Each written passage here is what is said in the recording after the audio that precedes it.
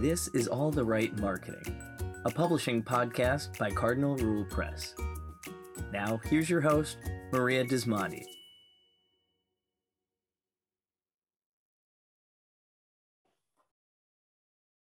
Welcome, ladies and gentlemen, to All the Right Marketing on the podcast, where we speak with anyone in the book industry, whether they are aspiring writers, published authors, booksellers, librarians, on how they are getting their messages to their readers. How are they getting these books into the hands of readers and making a difference? Today's guest is tuning in from California. Helena Khoury is a writer of books for kids and the young at heart. Her best-known book is The Paper Kingdom, which was featured on NPR, Good Morning America, and Entertainment Weekly. She also writes articles for publications like the Los Angeles Times, Salon, and the New York Times. Helena is based in Los Angeles, where she enjoys cliffside hikes near the Pacific and a healthy dose of dark chocolate every day. Welcome to the podcast.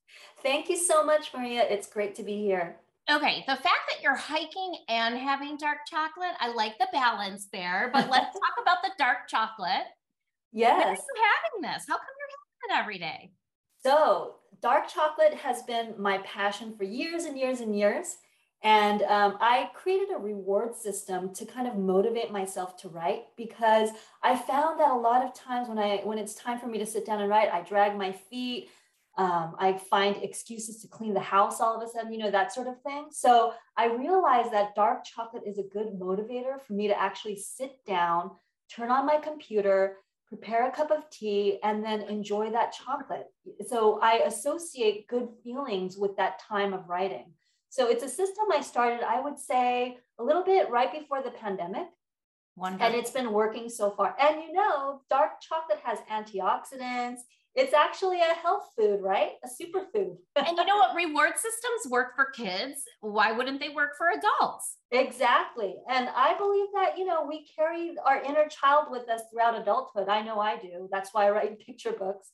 And reward systems totally work. They definitely work for my dog too. Well, let's talk about you writing picture books. When did this begin? Was that the start of your journey? Did you go to college for something in writing? Have you always liked writing? Tell us about your journey. Yeah, sure. So when in college, I majored in English because I have always loved writing. I've always loved books and stories. I mean, how cool is it to experience another life or have a window into someone else's world? So I just love that transportive aspect of stories and books. And so I majored in English, and I thought that I was going to write the great American novel, that sort of thing. So I tried my hand at it, and it just wasn't going anywhere. First of all, I didn't really know how to plot a novel, quite frankly. Although I was reading tons of books for my English major, I really, honestly speaking, had to study the currently published works to figure out how to plot, how to make characters interesting, that sort of thing. So when you were studying English, did you read Beowulf? I read Beowulf, Chaucer, Milton, Shakespeare, all the classics. It's really hard to pull plot out of. It really is. And, although those works are wonderful to read for inspiration, that sort of thing, if you want to become a novelist today or, a writer today, you really have to read what's being published today, because the pacing is so different, characterization is different, that sort of thing. So I really had to study, the bestseller list to figure out how to plot and create character. Anyway, going back to your question about when I started writing picture books, I had been writing for all ages all along, writing picture books, trying my hand at a novel, that sort of thing. And it's actually my children's books, my picture books, that got picked up by the publishing industry first. But I hope to have a novel or two published someday. That's fantastic. So tell us about that first picture book. When did it get picked up? By who? Yeah, so my very first picture book was published by Lee & Low, which is the biggest multicultural publisher in the US. And the title is The Turtle Ship. And it's a book based on Korean history. It's my heritage. And it's all about the first ironclad ship in the world, which is shaped like a turtle. And I thought that concept was so cool, especially because nobody knows exactly where the inspiration for that shape of the ship came from. And so I created this story about a boy who has a pet turtle who goes on to inspire the greatest battleship in the world. But, my publishing journey continued because after that book published, I got a literary agent, and that literary agent was able to sell my other stories pretty quickly, which was amazing. And that's when I really realized that it's really wonderful to have a good business partner in the industry, whether it's an agent or even beta readers who read your works to make sure that you perfect your craft before you submit anything. That's so great advice. yeah, so it's really good to have partners along the way, because I'll tell you, the rejections, the closed doors, all that can be so frustrating. You really need other people in your court to kind of help you along the journey. Helena, tell us about the timeline there. Our listeners love to have dates. So when was the first book published, The Turtle Ship, and then maybe the next book after that? Sure. So the first book was published, I believe it was 2018. And then another book sale came pretty rapidly after that. And that book, The Paper Kingdom, was published in 2020. And I've got to tell you, that book, The Paper Kingdom, has been a gift to me over and over again. It's brought me so many readers.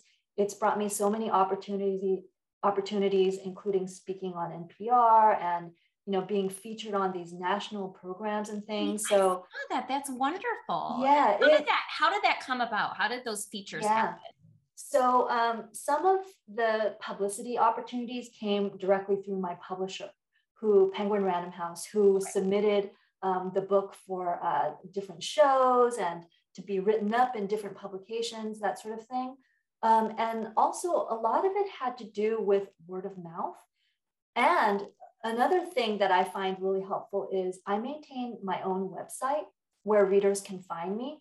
And I have an active blog where I write posts maybe, about 4 times a year, I would say. My most recent blog post was about money in publishing. So I think a lot of people found that really interesting. And also being on, a lot of readers find me through podcasts like this, as well as virtual visits online. During the pandemic, I've done a lot of virtual visits with the library and schools, and a lot of readers find me that way, thanks to the librarians and teachers and parents out there. So it's been kind of a mishmash of publicity opportunities. Okay. I would say the national opportunities have come through my publisher. Okay. The more local opportunities have come, through word of mouth or people finding my books at bookstores and that sort of thing. It's been really cool. That's wonderful. And have you made any connections with other local or maybe not local authors of picture books? Oh, absolutely. Very recently, I was a participant in the Pasadena Lit Fest event. And there I was on a panel of picture book authors, including Marla Frazee, who wrote Boss Baby. So it was really cool to meet her and be on the panel with other picture book authors. And it's a really wonderful thing because, I never knew that once you start publishing books, you would have to do a lot of public speaking. Had somebody told me that, I think I would have, taken speech classes or taken some public speaking courses when I was growing up. But you're kind of thrown into the fire and asked to speak about your book, which is understandable. The days when an author could be kind of reclusive and just sit in his or her office, that's gone. It's gone. You really have to learn how to self-promote, get yourself out there, speak on podcasts and interviews and that sort of thing. So yes, through the speaking circuit, I've met quite a number of local picture book authors and even internationally too. We live in a global community now, thanks to the internet. So I've met a ton of authors that way. I think one of the best things about the job of being an author is your days look so differently. And I want to go back to the chocolate. I want to go back to your reward system, because you said you are writing picture books, but you also would love to have a novel come out at some point. Tell us a little bit about your routine and how you structure your days. Sure. So I usually write, a lot of people have a very structured day when it comes to writing. And I have never been able to accomplish that, unfortunately. simply because I have a day job. I work at Sony Pictures. And so I have to kind of squeeze in writing whenever I can. So what I do is I try to use 2 hours each day whenever I can squeeze it in, whether it's early in the morning or lunch break or in the evenings, to do something related to writing. And that doesn't necessarily mean I'm sitting in my seat writing the entire 2 hours. It means reading a book for inspiration, or journaling, or, doing that sort of thing, something related to the cause of writing. And so that has worked for me. And I would say the bulk of my writing these days comes during the weekend, simply because that's when I have a little more time. And, the truth about writing is that you have to be able to spend a lot of time by yourself, because you have to focus.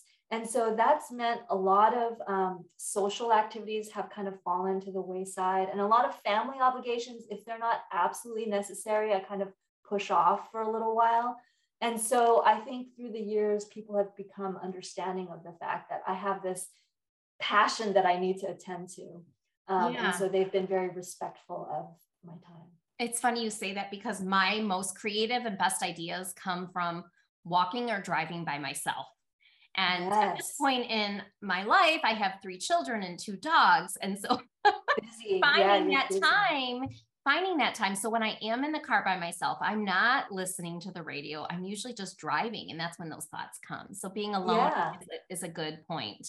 I actually share that. When I walk my dog in the morning, that's when I do a lot of my best thinking, because at 7:30 a.m., the neighborhood's still pretty quiet. Nature is all around. And so the ideas just start flying into my head, which is magical. That's wonderful. I also like that you bring up the point that you have a day job, because a lot of writers that we interview have day jobs, and they're putting in the writing on top of that.